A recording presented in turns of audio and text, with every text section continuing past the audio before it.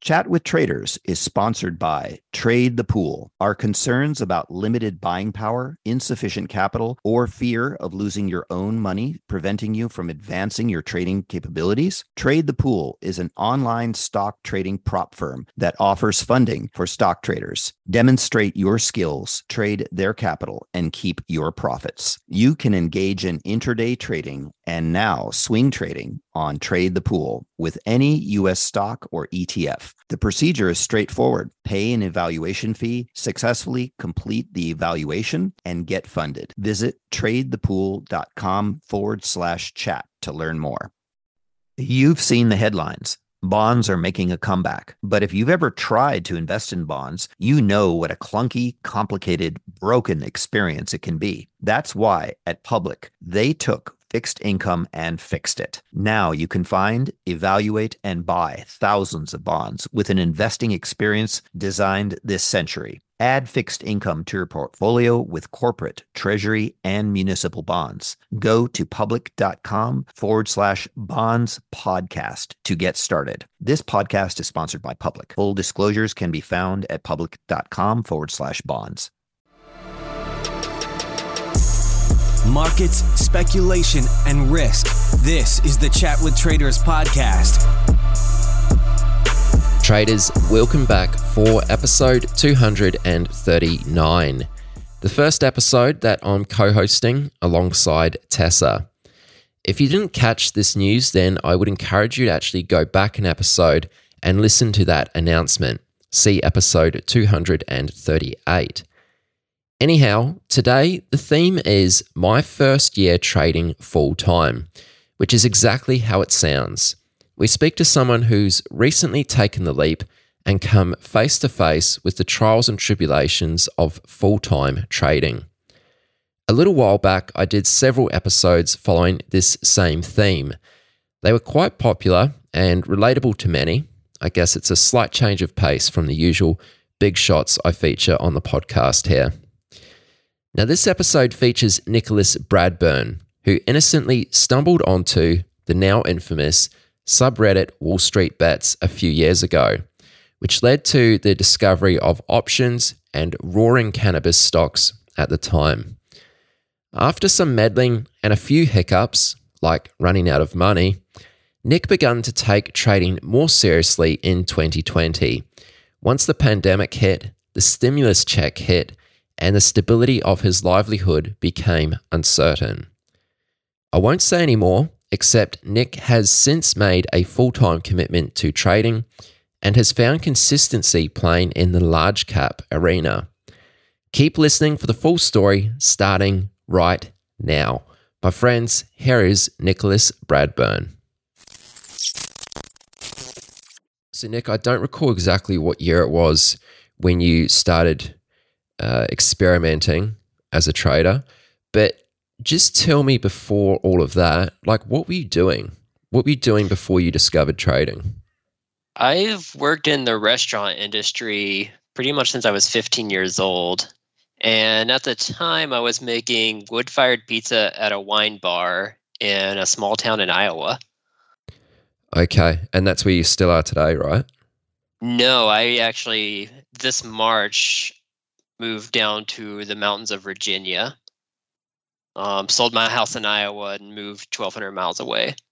And tell me, how did you actually discover trading? When did it first come onto your radar? I've been browsing Reddit since it was a new platform, and probably around the time Wall Street Bets started picking up and hitting the front page. And it was around the time that the marijuana stock boom happened.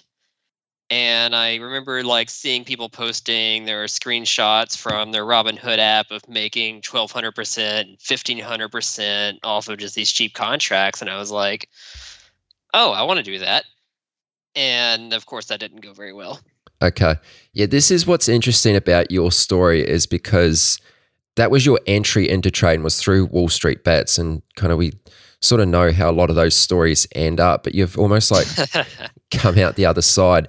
And also, at this time when you were on Wall Street Bets, it was a very different era on that subreddit, I think. I think after the whole GME saga It was. It was pre there since the GME, like people weren't like glorifying losses back then. That whole mindset wasn't a thing, or this whole we're all apes, we're all GME. Like back then it was more diverse and more just like this is what the hot stocks are. And at the time it was like Tilray and CGC and all the marijuana stocks that were just shooting up like crazy with like the potential of like I think maybe they legalized it in Canada and that shot a bunch of stuff up, and then America was talking about it, but that never happens. But where I struck out from them and I really didn't care is I'm a very risk adverse person. So the concept of YOLO or throwing a bunch of money at one thing and seeing what happens just like was not in my playbook or nature whatsoever. Right. So tell me about when you did actually commit to putting on your first few trades. Like, where did you start out? Were you participating in this this hot run in the cannabis sector? Were you putting on a few options trades, getting your feet wet? Like, where did you begin to sort of commit some money to this? I think Tilray was my first trade. And I bought it when it IPO'd at like $17 and maybe just like 8 or 9 shares. I mean, I might have put $100 or $200 into a Robinhood account in a time of my life where I had probably $3,000 in credit card debt and I was mostly paycheck to paycheck. Not like struggling paycheck to paycheck, but I wasn't like building up a bank account by any means at the time. I was paying off bills. I'd recently paid off a car, recently paid off student loans. And then so it was kind of attractive to me as like, hey, I can like maybe make some money in this as well. I was working evenings. I always had mornings off. So it was possible for me to watch the market, which at the time was on my phone from Robinhood. And then I think I sold Tilray, like I traded it from like $17 to $24. And I was like, wow, that was great. I made money. And then like a few weeks later is when it did that like parabolic move to 300. And I'm like, oh, well, how do I get on this? Yeah, I remember that. I don't trade the US market, but obviously I sort of try to keep a little bit of a pulse on some of the big moves there, and I do recall that actually. It's funny, like it's hard like thinking back 4 years of trading charts, but I do remember that day like it opened I think around 150, ran to 300 on the dot, and then just plummeted right back down to in the hundreds. Yeah. And that was like the first time I'd like seen a short squeeze or even knew what that was, and I was like, wow, this is wild. Is that what sort of fueled that move? Was it a big short squeeze? I don't know because it was a recent IPO, so I don't really know the rules behind shorting and all that. And I definitely didn't know anything back then. But if you compared it to what happened to like GME this year, it was kind of a similar thing. I mean, I wouldn't imagine someone's like FOMOing and thinking they're going to buy this at $300 and it's going to keep going when it was 150 an hour ago. But maybe that's also why I'm still around and most people in Wall Street Bets are posting losses. So tell me a little bit about the timeline. Like, you know, how long did this kind of go on for? I think just from our previous chat with you, I think there was a point where you kind of you ran out of money, and it wasn't sort of too long after you started. Do you just want to talk through that? Like, what happened after post this Tilray trade over the next kind of few months? I just really wasn't getting it, and I was like, I had $200, and it was like, okay, I'll put 100 more in there, and then it was like, I don't know what I'm doing, and so I ended up putting it down and just kind of being like, okay, I don't have any more money to waste on this until about January of 2020, and I don't even know what sparked it again, but I ended up picking it back up around then. Got like a new laptop on a post-Christmas deal, and then got like I downloaded Thinkorswim and signed up with TD Ameritrade and started actually learning what candles were instead of just like line charts, and really just like kind of dug into it. Winters in the American Midwest are terrible, so you find things to do inside to keep you busy from going crazy. And for me, working in the evenings, I was like, really interested in watching the market during the daytime. Can you share a little bit more about how did you learn about trading? Were you self-taught, or did you learn it through, taking classes? How did it come to you? I bought A class that was like a video composition on just like your basic, what is a candlestick? These are patterns. This is what causes stuff to move. And then around February of 2020, I joined one of those Twitter Signal groups where it was more than just someone saying like, hey, I'm buying this right now, I'm selling this right now, but he really emphasized his trading method and this is how I trade big tech, and give like conference calls on the weekend to explain like his views of the market and like if this happens, this could happen and this is likely. And between that and the class, it was also a lot of self-taught because I was just like immersed in it. I loved like puzzle games, and that's kind of what the market was to me. It was this giant, always moving puzzle that if you can find the right pieces, you can bend it in your benefit. And did you just go in and trade it live, or did you start out with paper trading before you did that? Just went straight into it. I actually didn't know what paper trading was until after I was probably knee deep into it. And then I was like, well, there's no reason to go back now. I do paper trade sometimes where I just like to go back on like my trade ideas for the week and see how they did. I'm not paper trading on an account, but I think it's really beneficial to always keep track of any idea you have. Yeah, at the get-go though, no, I was just straight live, like, let's do this. I think that's really interesting because you know how you mentioned you were kind of risk averse, and to not really do the paper trading for a while first before going live is just really impressive, I think, because it just shows like how brave you are to just go straight in and learn that way, is to just trade live. I guess I didn't know the other side of it when I didn't know paper trading, and I was like, okay, well, I'll figure it out. But like when I first started, I wasn't sitting here buying like $1,000 Amazon contracts or $800 Tesla contracts. Like I was looking for like the $15 to $50 range on maybe like SPY or AMD or like GLD, which is a gold ETF, and then trying to get my feet wet with cheaper things. And then sometimes if something went like even a few dollars against me, I would cut it. Or if I made a few dollars, I would take it. And it was funny, like in preparation for this, I went back and looked at a lot of my old trades, and like for the first 3 months of 2020, it's like my average loss was like $18 and my average win was like 20 or 30. So I wasn't like going into the market like going ham for money. I was like, I'm going to like learn this and then work my way up. Nick, just for some clarification there, when you spoke about, you did some classes there, you also mentioned that there was someone who you subscribed to who was providing you with signals. Was that the same person? It was not. It was two different services. Okay. So the signals obviously wasn't, I presume it wasn't a great success for you. It actually was in my own way.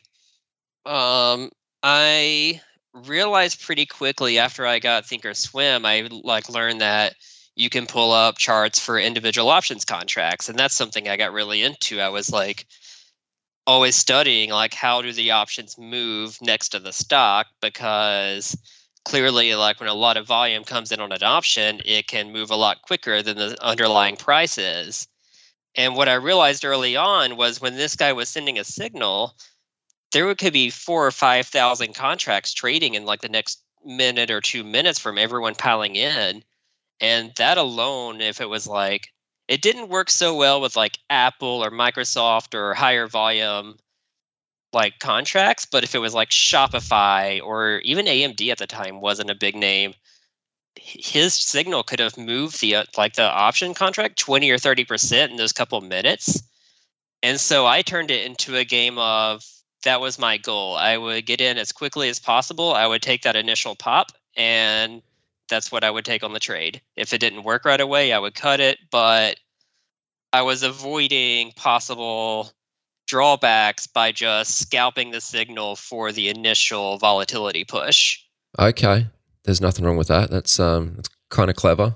Which I didn't even realize at the time what I was doing. It was kind of later that I realized like oh, this is implied volatility going up because 5,000 like contracts just got sold and supply and demand's off balance. But then I was like, why am I just going to sit here and just like, maybe this works, maybe it doesn't, when I can take 20 or 30% every time he sends one of these. Right. Well, I know you obviously don't play that game these days. So, you did move on from that. Talk to us a little bit about how you begun to develop your own trading approach. Like, you kind of went down this route. You've sort of gone through the Wall Street Bets avenue. What else have you done? You'd done like a bit of a class or some sort of education there. You'd done a few different things, right? Mm-hmm. You'd run out of money at some point. You'd come back. At some point, you start to develop your own trading approach and sort of find the things, as cliche as it sounds, which work for you. Right, but it is also, there's a million ways to do this, and it's fascinating. And even like today, my approach has to be changing because we're not in a bull run where things just run straight up anymore. Can you speak to that part about actually sort of starting to find your groove? Like, what was that like, and how did you kind of go about that? Like, how did you start to develop your own trading approach? Because I think this point's quite key for like a lot of developing traders. They obviously read and hear a lot of things online, but once you actually start to build that into, or sort of blend that into your own approach, is when sort of things can start to take off. I'd stuck with my idea of scalping the options like that through 2020, but also trying to do my own ideas on the side. And like through 2020, my account was probably never more than $3,000 or $4,000 because I was just taking stuff out as I made it. And so I had to stick with the options. But I was like, for my trades, I was probably sticking to cheaper stuff than what he was trading. But a similar style of focusing on big tech, or at the time, like all of the high PE ratio, like Square and Zoom and Shopify and just all those high flying names, just mostly like scalping breakouts on like levels to the upside whenever we would see new highs. Those were good trades for a while. I think like late last year is when that really started fizzling out. And then I really like trading like psychological levels, like 100, 150, 200, 250. There's usually like some decent volatility for scalping options around those. When you were scalping those options, I mean, I think you mentioned you were doing it with a smaller account. 3,000 or 4,000, I think, is what I kept it at through 2020. How could you maybe share any challenges that you faced with having a small account? Or maybe it wasn't a challenge for you. I'd love to hear about that. With options, it really wasn't, because I'm not so concerned about like needing the bulk of money that you need for equity trades. And I was trading like 1 or 3 contracts at a time max. I've never hit like that 15 or 20. That's just like way too risky to me. I was looking to like keep my risk probably between $100 to $200 per trade, if I even drew down that much. And a lot of these scalps were like 1 to 3 minutes, where I was just like in and out, make 50, 100, $200, whatever the move gave me, move on to the next. So that's what you did in most of 2020. Is that right? Mm-hmm. Correct. And how did that go?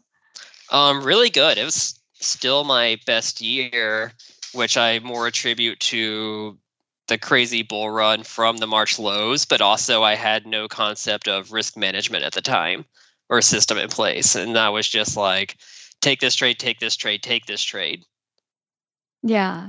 And would love to talk about risk management pretty soon about that.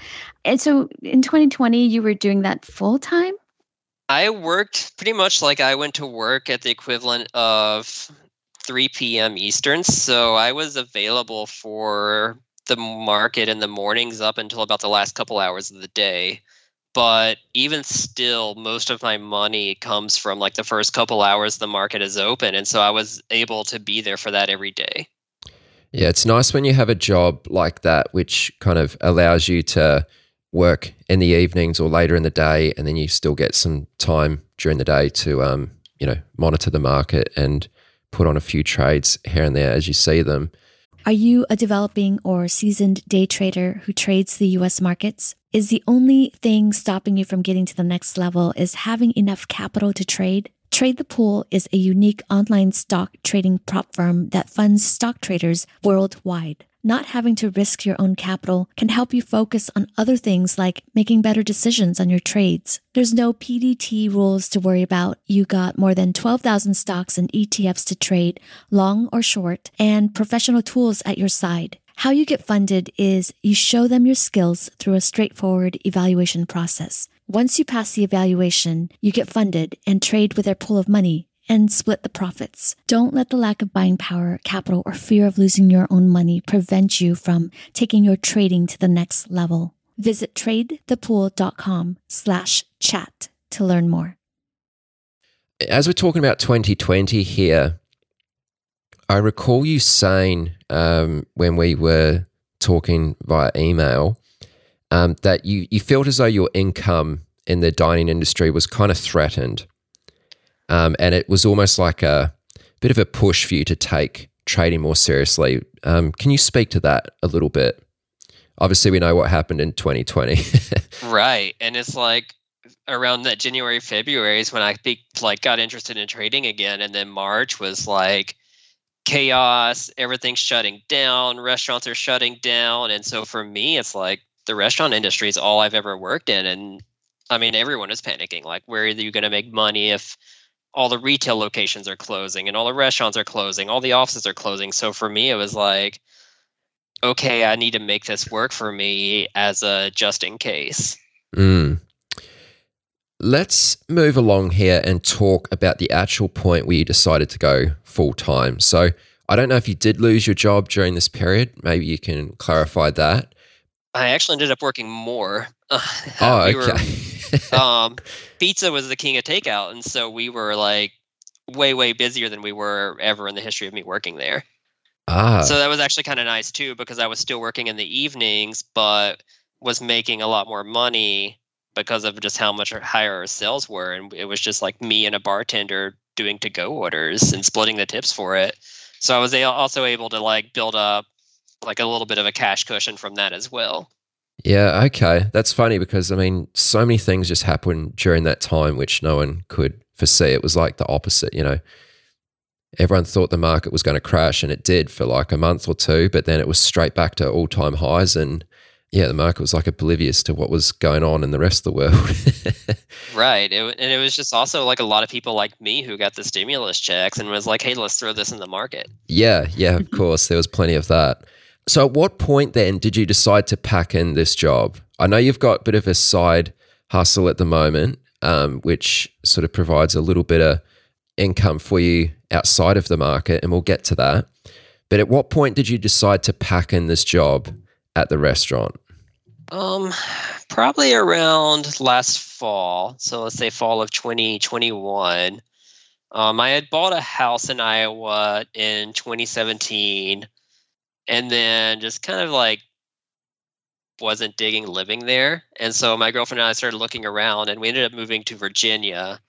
And so it was kind of a mix of me like wanting to move away, but also like I knew selling my house at the beginning of this year was very lucrative. That was probably the best trade I've ever put on.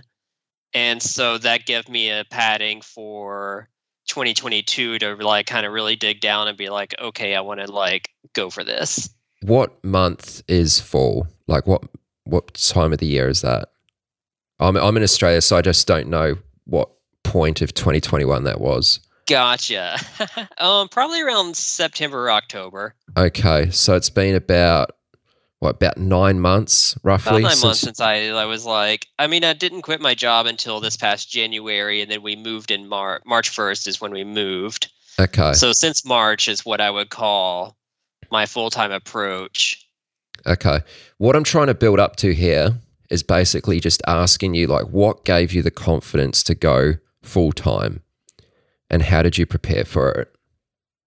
I mean, the preparation was like I said, selling my house was a big cash cushion. I made like a 60% profit on that. And just kind of like looking back, like last year I started really taking like the time to track all my trades, looking at statistics, and it's like, even if I don't make money month to month or day to day, it's like over the long run, it's like you're making money consistently. And it's like, and I work well under pressure for the most part. So I was like, I was just like, all right, I'm going for it. Like I went 2 years with having 2 down months that were pretty insignificant, and then just building up like a really good profit cushion to kind of lean back on. Did you make enough money to cover your living expenses? Oh yeah, I'm like good for like I said, I'm very risk averse. Like if I ended up in a situation where even if it seems like 6 months out or a year out, I run out of money, I would like instantly like cut my trading size and work more. But for the time being, yeah, I'm really comfortable with where I'm at. Do you mind sharing just a bit of a guide, if you don't want to give the exact number, just kind of how much savings? I know this is sort of a bit of a personal question, but for people who are sort of, it's such a big leap for some people to take the point from being employed, having the safety of a paycheck, and jumping to full-time trading, which is quite a risky pursuit in of itself. So do you mind sharing a bit of an idea as to how much savings you had behind you, which kind of helped to give you the confidence to pursue this full-time? After my house closed near the end of March, I was around 50,000 in my bank account.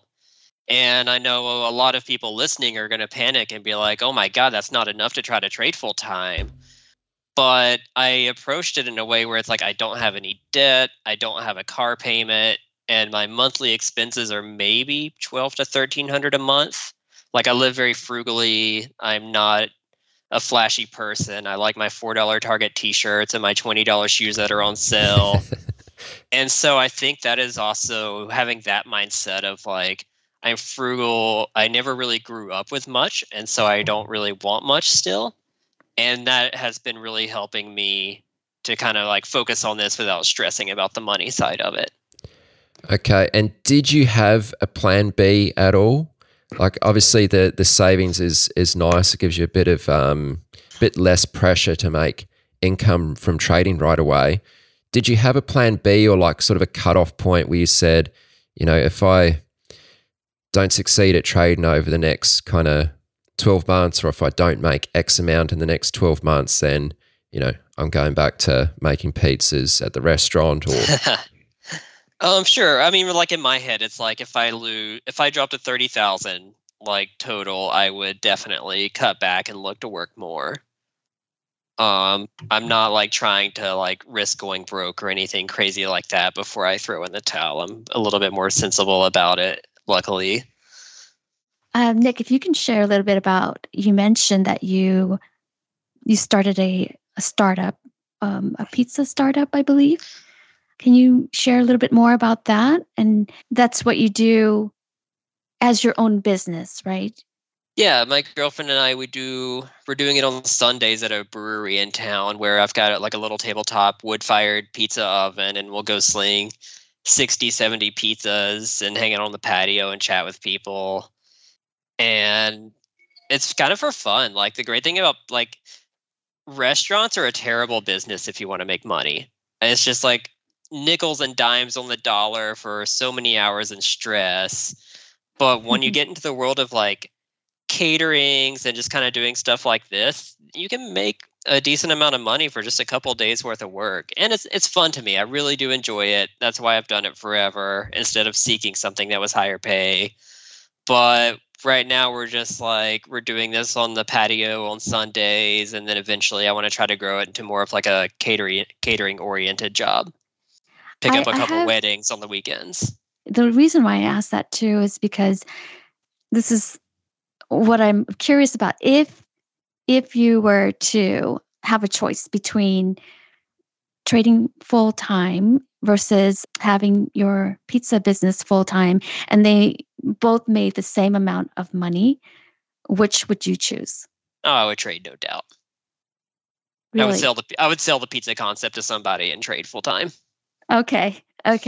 That makes sense. I mean, some people really love the restaurant business, but like you said, it's like I used to have one, so I know how it feels like to run a restaurant. Being in that business, it's really really hard and like basically no life at all. It Um, is, and it's you're like working when you do every it for single so many day. years, it really like piles on you. You never Hmm. have nights Hmm. off. You're there every weekend, and it's just kind of like it is fun. And I think a lot of it is the people that mostly get drawn to work there make it fun, but you just can't do that your whole life. Yeah, yeah. So, Nick, I'd like to ask you, once you did go full time here, were there any unexpected challenges that you came up against or any realizations that you had, which you didn't anticipate beforehand? There was. So like I mentioned earlier, in 2020, my account was maybe $3,000 to $4,000 and I was taking some out. 2021, I started at 10,000 and I ended up doubling that. And then after my house sold in this past March, I bumped myself up to 40,000 and I was like, okay, I've got some backing. I can make some real money. I'm going to do 1% risk per trade and this will be fine because I have all this extra money. Mm-hmm. And I could not handle that level of risk. I just can't hold on to trades and watch $400 go by. I ended up cutting it down to 0.5%, and I'm doing much better. Do you think you just sort of jumped in your risk per trade kind of thing too quickly? I do. I think just trying to go from that 1 to 200 to doubling it to 400, and also going back to like my scalping habits and just kind of not coming from much money. It was just like, it's really hard to watch that go by still. Okay. So what did you do? I think this is kind of an interesting point that you bring up. It said you said you halved your risk. Did that fix the issue? Were you then more comfortable? Or was there something more to it? Well, there's two things to it. I cut my risk in half, but I also broke up with options and have been more focused on equity trading now that I have a margin account and I'm able to. And that has helped me immensely with being able to hold positions longer. I'm trying to focus more on bigger picture than scalping because, I mean, even in this market, scalping options is like still really difficult with the market up and down and up and down. Breakouts fail all the time. And so I've been focusing more on my equity trading over that. And so it's like I'm trying to learn a different game at the same time as cutting my risk. But moving from options to equity, it's also kind of like, oh, I've been playing this game on like the hardest mode for 4 years now. Like it's definitely, it's not easy. Like, oh, this is easy to make money. But compared to like trading options where if something moves up and comes back to your stop and you're down 20% because the option expires this week, it's just really frustrating to like watch the volatility in those compared to equity. Right. When you first started trading, you were trading just options. Is that correct? Correct. Okay. And then, but you were scalping options. Did you learn any other strategies with options or were you just scalping? I mean, mostly I was focused on like just the momentum scalping. And I mean, especially through 2020 where stuff like Zoom could easily pop $4 or $5 at the open and Tesla doing its ridiculous run.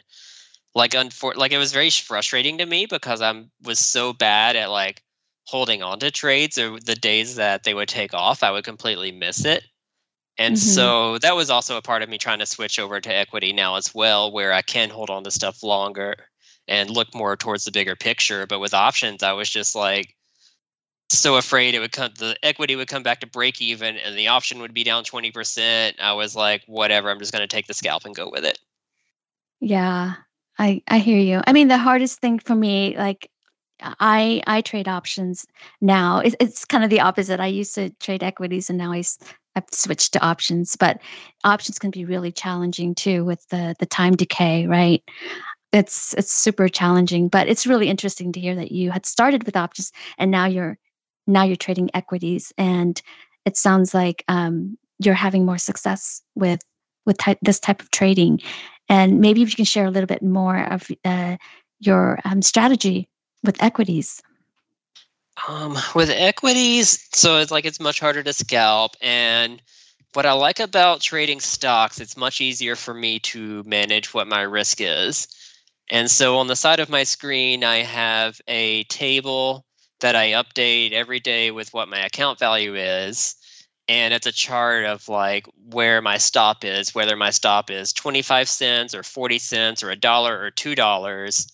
I can just glance over and know how many shares to buy to be at like 0.5% risk or 1% risk if it's a really good trade.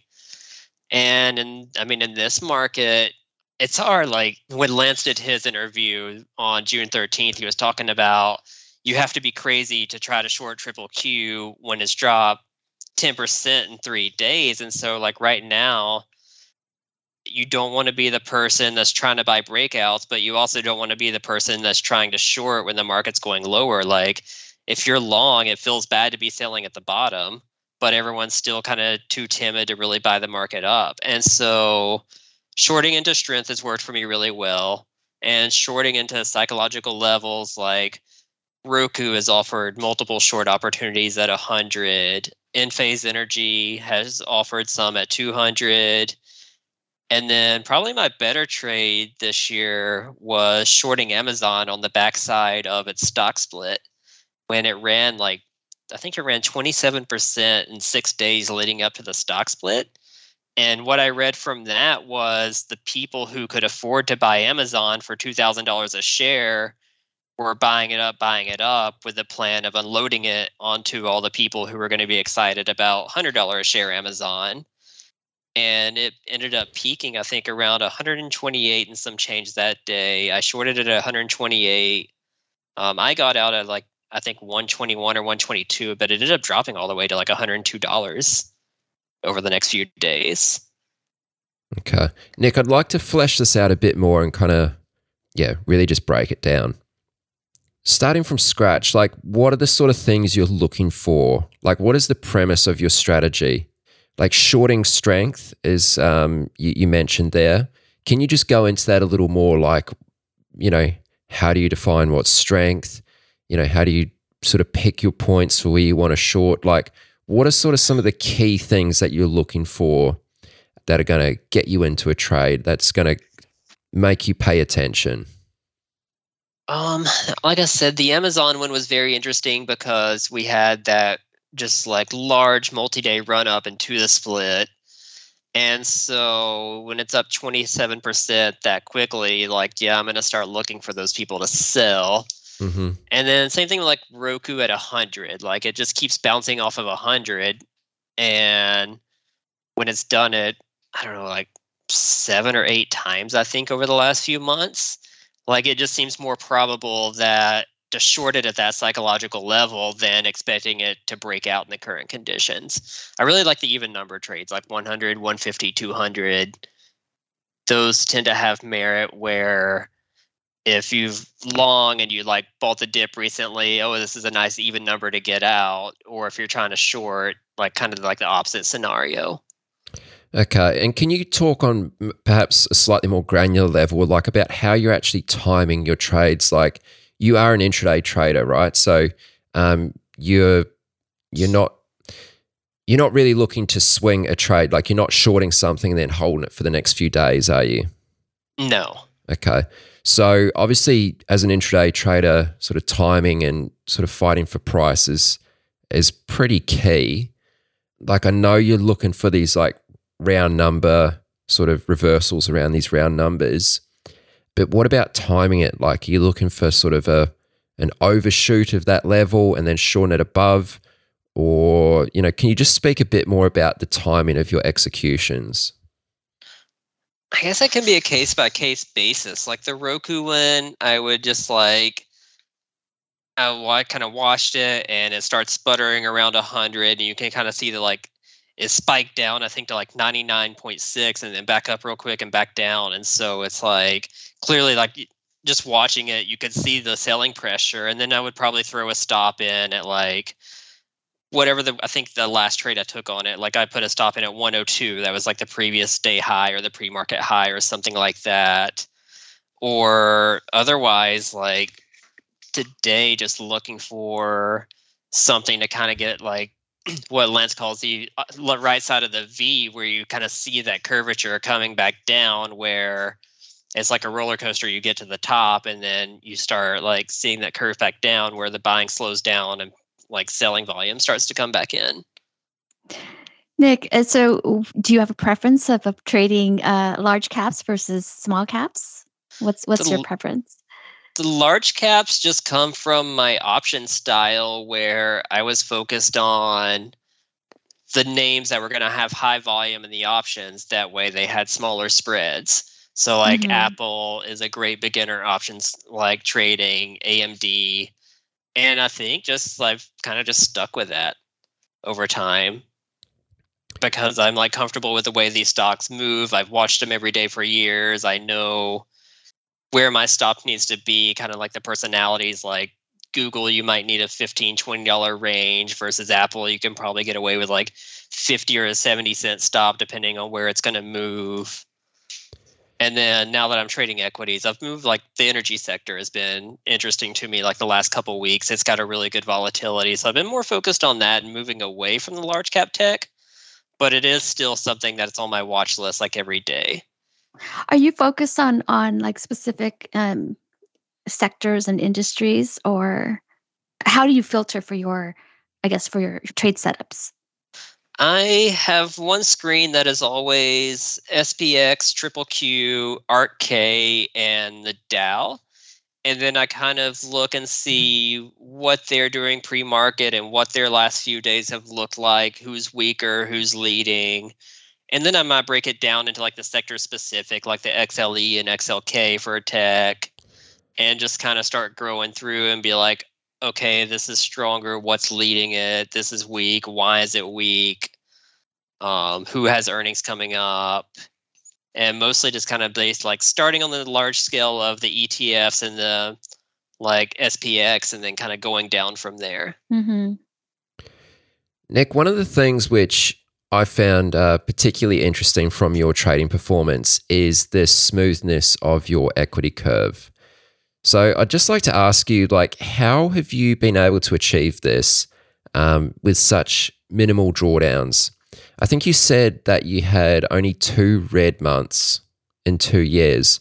Now, I know you've already highlighted the fact that you're fairly risk adverse, but I don't know that that necessarily is the answer here, because, you know, just because you're risk adverse doesn't mean that you make money. That could still be an equity curve with some just some slow, drawn out drawdowns.